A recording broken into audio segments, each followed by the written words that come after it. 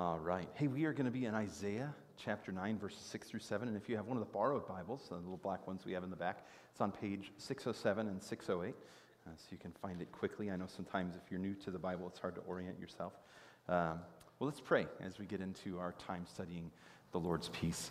Father, thank you for this time in your word as a church family. Thank you for Jesus, the Prince of Peace. Father, sometimes it's so hard for us to even know what peace is in the midst of the busy lives that we lead, in the midst of the chaos that we see in the world around us, in the midst of our frustrations and difficulties and deferred hopes. And so today, God, would you expose peace to us? Would you help us see that it's greater than our expectations and maybe even our desires? And Lord, would you be moving us to a place of peace with you, within ourselves, and to be living peace in the world around us. Lord, would your word be great? Would I be small? And would Jesus be above all in this time? It's in his name that we pray. Amen. As you've probably picked up, the theme for today is peace. I hope you've gathered that. If not, check your pacemaker and get another cup of coffee. I got the second one, no pacemaker yet. Second one for you back there. That's good. So too often our expectations of peace fall short.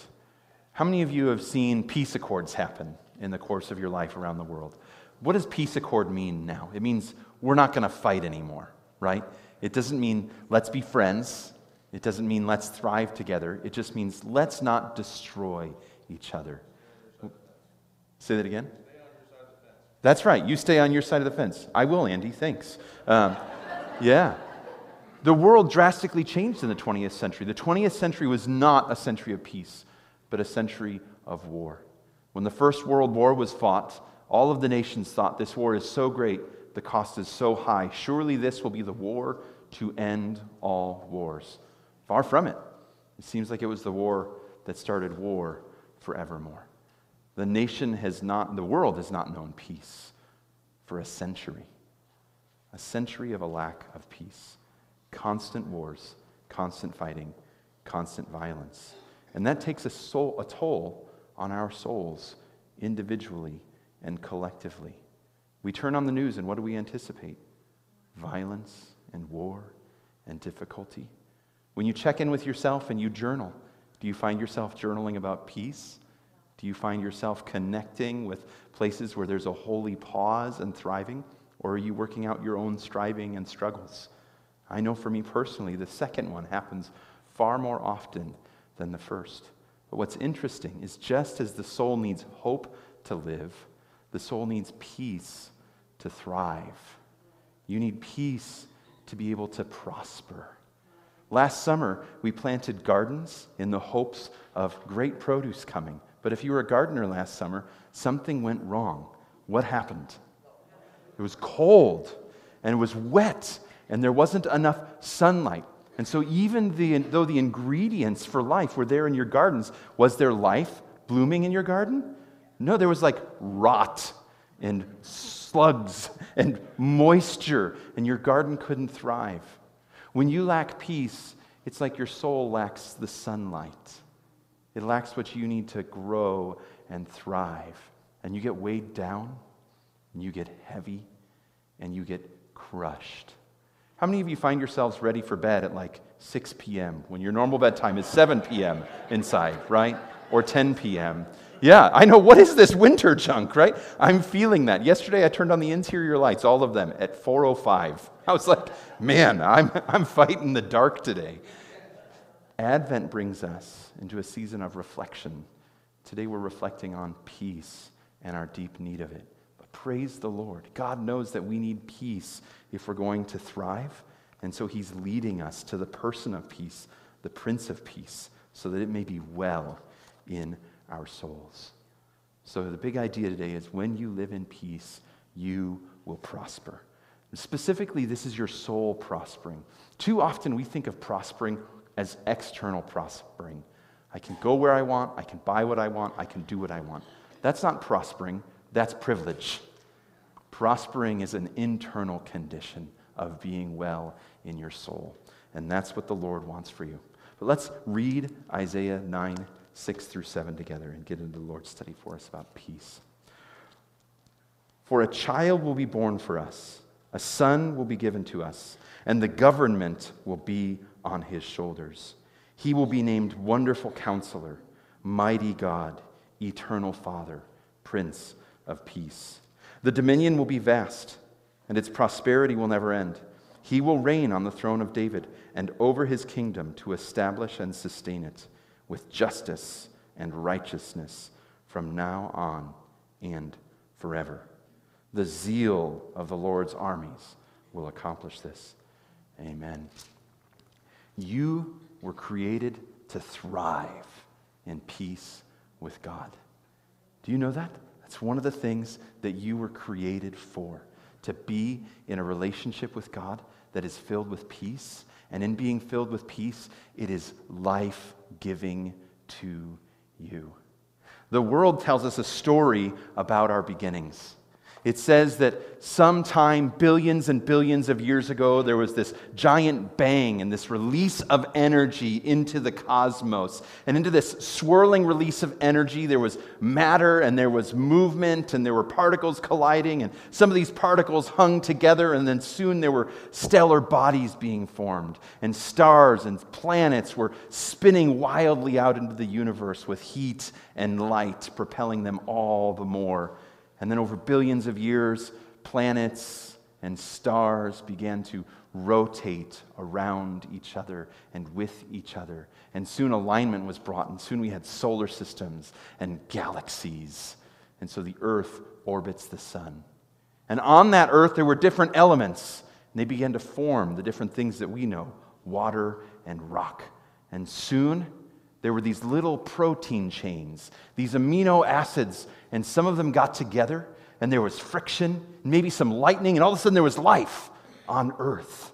One cell. And then over the course of billions and billions of years, with the perfect odds happening over and over again, better than the mobs in Vegas can coordinate things, life began to spread across the face of the Earth.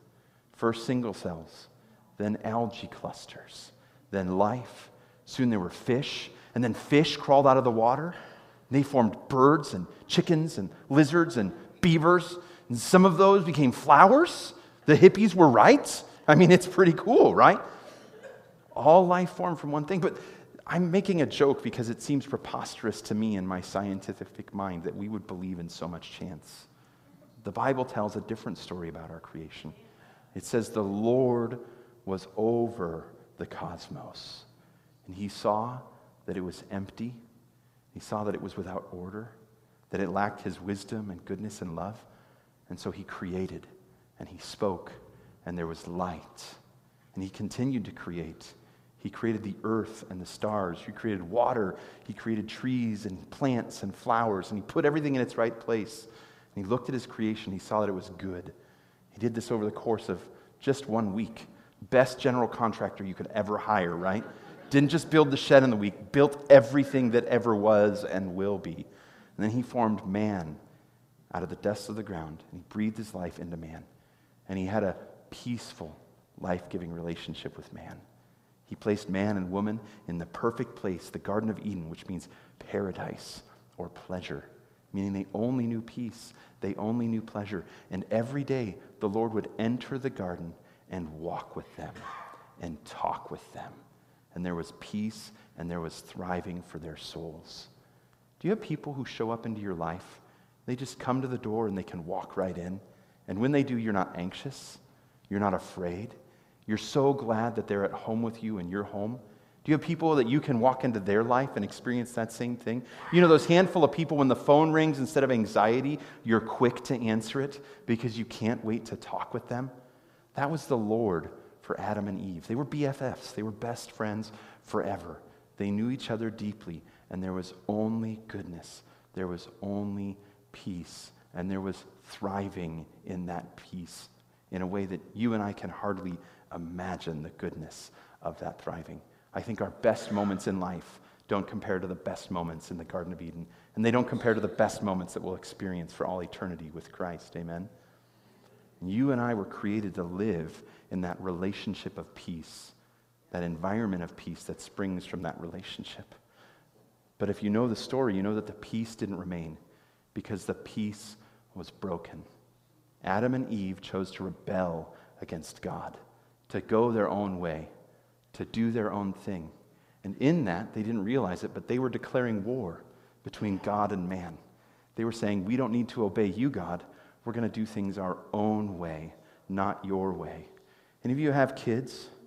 Ever feel like your kid's disobedience is an act of declaration of war against you, right? You're like, okay, I want you to play nicely with each other, and then the next thing you know, one of them has a Lego in their hand, and the other one has that kid's hair in their hand. You're like, when did we start warring? I thought we were building a block structure here, right? But now we're building a war in our household.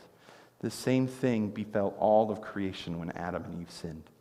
One moment there was peace reigning over all the earth and prosperity. The next moment there was war. It impacted the world so much that in Romans 8, it says all creation is groaning for redemption, for peace and thriving again. Because under the system of sin, there's a lack of peace. And by the way, that's the system that covers the world. If you've never heard this before, it probably sounds strange, but the Bible says that the world lives in sin and that we were born into sin. And what that doesn't mean that you're born terrible. It means that you're born into a system that is at war with God, rebelling against him, doing its own thing in its own way. That's the way that we're all born. Some of us don't realize that. Looking back, I can see that in my life. When I was 16, I was a rebel without a cause. Anybody else have a rebel without a cause mentality, right? You're like, I don't know what rule I'm going to break today, but I'm going to break a rule because I can, right? It's my right to break the rules. And it felt like when I was young, that was why rules were there. I embraced the slogan, rules were made to be broken. I will show you that I don't have to follow your rules, and I will be just fine, and so will you, because your rules are stupid and I'm smarter than them. I know, I was a pretty prideful kid, right? I feel bad for the people that I had to rub shoulders with at that point in time. But God wants you to not have that rebellion in your hearts. He wants you to have peace over the things that you're facing. You were made to thrive in peace with God. The passage today tells us that Jesus is the Prince of Peace. Jesus is the Prince of Peace. I want to read this passage again to you so that you can hear it and know its goodness in the midst of what we're talking about today. Isaiah says, "For a child will be born to us, a son will be given to us." Now this might sound like an odd solution to the world's problems. Will one more baby make the world a better place? I mean, in the face of everything that's going on in the world, do we need another child? How many of you have run into people or thought yourself, I don't know that I want to raise a child in this world. It's so chaotic, it's so difficult. I've had people tell me, I don't know how you're raising your kids in today's world. It's just so terrible compared to the world that I lived in growing up. There's no freedom, there's no safety. It seems like all the goodness is gone. Now, I know that's not true because I'm raising my kids and I see a lot of goodness. And I know that there's a way to create freedom and safety for your children. But you guys probably remember days when you ran around the whole neighborhood and you didn't have to fear any adult or worry what was going to happen to you because everybody looked out for everybody else. So we live in a world where we now expect violence. We expect destruction and decay. Isaiah was speaking into that world. He was saying there will be no more war. There will be no more fear. There will be no more famine because there's going to be a child born to us. It doesn't feel like a child is going to be able to deal with famine and war, destruction, anxiety, fear. But this child will. For a child will be born to us. A son will be given to us. And we can have hope because the government will be on his shoulders. And he will be named Wonderful Counselor, Mighty God, Eternal Father, Prince of Peace. When we talk about Jesus as the Prince of Peace, too often Jesus stays this little baby swaddled in a manger in the middle of nowhere 2,000 years ago. But when Isaiah announced this, he wasn't just talking about a baby being born. He was talking about a king being born. Did you catch that? And the government will rest on his shoulders. And he'll be able to bear that yoke. It will not crush him. It will not destroy him. He will actually do it in a way that serves and blesses, not for his own good, but for our good. And so there are 4 titles given to Jesus in this prophecy, in this poem. Wonderful Counselor, Mighty God, eternal or everlasting Father, Prince of Peace. When's the last time you remember hoping to hear the president speak because he was going to share counsel that would change the world, that would bring blessing to the ears of those who hear? It's been a while, hasn't it? Jesus spoke and blessed. To hear his words was to hear wisdom, to find out about love. And when I read the words of Jesus, there are two things that typically happen. One, confusion. What does this even mean, Lord? Right? And so I press in and I think and I say, Lord, can you explain to me what Jesus is saying? And the next, peace and goodness. Lord, I want to hear more. I want to be thinking about these statements that Jesus just made because they're blessing me and they're growing me. Jesus had a reputation. When he spoke, people wanted to hear more. In Mark chapter 1, it says that after he taught in the synagogues, people said, he doesn't teach like the other teachers. He has true authority, and his words are different, and I just want to hear more of his words. Jesus is the wonderful counselor. It's fantastic to me that Jesus doesn't need counsel from anybody else. He doesn't need a cabinet of advisors to guide him. Isaiah says this later, who are we to give counsel to the Lord? This is the thing that Job wrestles with. And the Lord says, where were you when the earth was founded? Can you measure the ocean by the span of your hands? Can you hold all of existence in your palm? Were you there when I set the pillars of the universe, the foundations of it in wisdom and love? No, Joel, you weren't. You don't know how this works, how this operates. But Jesus does. I love the song that Joel and the team led us in. The one who created the stars is lying in a manger, waiting to do awesome things for God to bring about the salvation of all of mankind. Jesus is the wonderful counselor, and his words bring goodness and peace. Jesus is mighty God, mighty God. Isn't that awesome? You know, Caesar, every time there was a Caesar, the king of Rome, the emperor of Rome, you know what they would eventually do? They would declare themselves God. They would have temples erected in their honor. They wanted to be in the place of God Most High. They felt like they were the king of the conquered world, and therefore everyone should praise them because they will be eternally remembered as good, as people who provided. Were the Caesars good men? Did they gain their power by goodness and love? No. There was twisting and manipulation and fear and darkness every step of the way through the Roman Empire. People in power often want to be praised. They want their name to be raised up highly above all else. But this ruler, this child, is mighty God. This ruler is to be praised. Eternal Father. What does a good father do? Protects, provides, gives identity and blessing, makes a way and a future for his kids, an inheritance. There's prosperity in the future. This Son will be like the eternal Father of all. It's amazing and awesome, these words that are spoken about Jesus almost 800 years before he was born. And then finally, the Prince of Peace. Too often we think of princes according to the world of Disney. Who was the bad guy in Robin Hood? You know, the animated classic with the fox and the bears and the chickens? Prince John, right? And so what is a prince?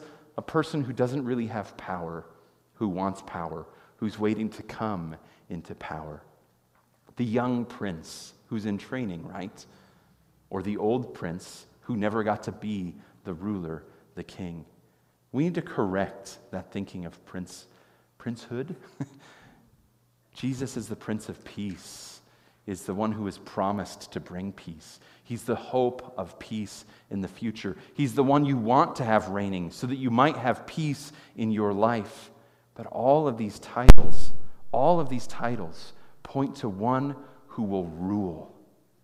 Jesus' rule and reign brings peace. Without the rule and reign of Jesus, we have no real hope of peace. We just are stuck with ceasefires. We're just stuck with, you stay on your side of the fence, as our friend Andy pointed out, and I will stay on mine, because that is our best hope of peace. But if you let Jesus rule and reign in your life, you can and will find peace. I want to talk to you about a few steps of finding this peace. The first step to living in peace is to find peace with God personally, for yourself. The first step of living in peace is to find peace with God. A few minutes ago, I said that we were all born into this world that is at enmity with God, that's hostile to God. In Ephesians and in Corinthians, Paul says that we were hostile to God. We were at war with him. In Corinthians, it actually says that because we are hostile to God, we cannot understand the things of God because his thinking and his ways don't make sense to us. It's like he's speaking a foreign language to us, and it's hard for us to understand. But then it says that we're not stuck in that place of animosity. It says even though we were enemies with God, God wanted to make peace with us. And so he sent his son to die for us. In the story of Jesus' birth and raising, there's this part in the book of Luke where Jesus is 8 days old and they're taking him to the temple in Jerusalem to be dedicated and to be named. Jewish kids didn't have a name for 8 days. They were praying and waiting on the Lord to give them a name, but not in this case. They already knew the name of the son that was given. And so they were there at the temple, and there was a man named Simeon. And the Lord had told Simeon that Simeon was going to see the Messiah before he died. And so Simeon's job as a retired man in Israel was to go to the temple every day and to wait on the Lord to bring his Messiah, his anointed one, the one who would deliver Israel. And Jesus and his family walk in, and Simeon sees them, and he knows that this couple is carrying the King of the universe. He knows that this child is the Savior of Israel and all mankind. And so he walks up and he starts speaking words of prophecy and blessing over this family. So Simeon says this, he says, "Now, Master, you can dismiss your servant in peace, as you promised. For my eyes have seen your salvation. You have prepared it in the presence of all peoples, a light for revelation to the Gentiles, and glory to your people, Israel." That's Luke 2:29 through 32. Simeon is ready to be dismissed in peace. In other words, he's saying, Lord, bring me home. He's not saying, I don't have a job anymore. He says, Lord, you promised that before I die, before I'm with you eternally, I will see the Savior. And I have seen him today. I have seen your salvation. And so now I have peace. Salvation is the first step of peace in your life. Salvation looks like saying, Lord, I don't want to be at war with you anymore. I don't want to do my life my own way. I don't want to be responsible for carrying the weight of my salvation. I know my works can't get me into heaven. I know that Jesus is the only way. So I want to put my faith in him. I trust in him today to make peace between you and I. I want to walk with you, and I want to know you. If you haven't done that today, I would encourage you to put your faith in Jesus, to make peace with God. Anybody watch Western movies growing up? You ever see that part in the movie where they're like, are you prepared to meet your maker? Do you have peace with God? As a kid, I was always like, what does that even mean? Why are they telling them to be prepared to meet their maker? It's so weird. It's so cliche. What do they mean, peace with God? How are you supposed to make peace with God? He's not there in the room. You're about to shoot the guy. How's he supposed to have peace at that point in time? That doesn't work, right? But now, on this side of my story of salvation, I realize that they're basically giving a warning. If you don't know that you're going to have eternal life when these eyes close for the final time, now is the time to find eternal life. And the only way to find that is to make peace with God. And that sounds weird because so many of us feel like, I don't need peace with anybody. I'm not the source of the problem. It's all the people around us. But the Lord says, no. It's all the individual people, you included, that's causing the lack of peace. You're not in a state of living for me and from me, and so you can't have peace. But I'm ready to change that if you will listen today. The Lord is offering you peace. And all you have to do is show up to the table, if you will, as a metaphor, and say, yes, Lord, I want to have peace with you. And then what's crazy is that you're no longer at war with the Prince of Peace. Instead, you're on his side.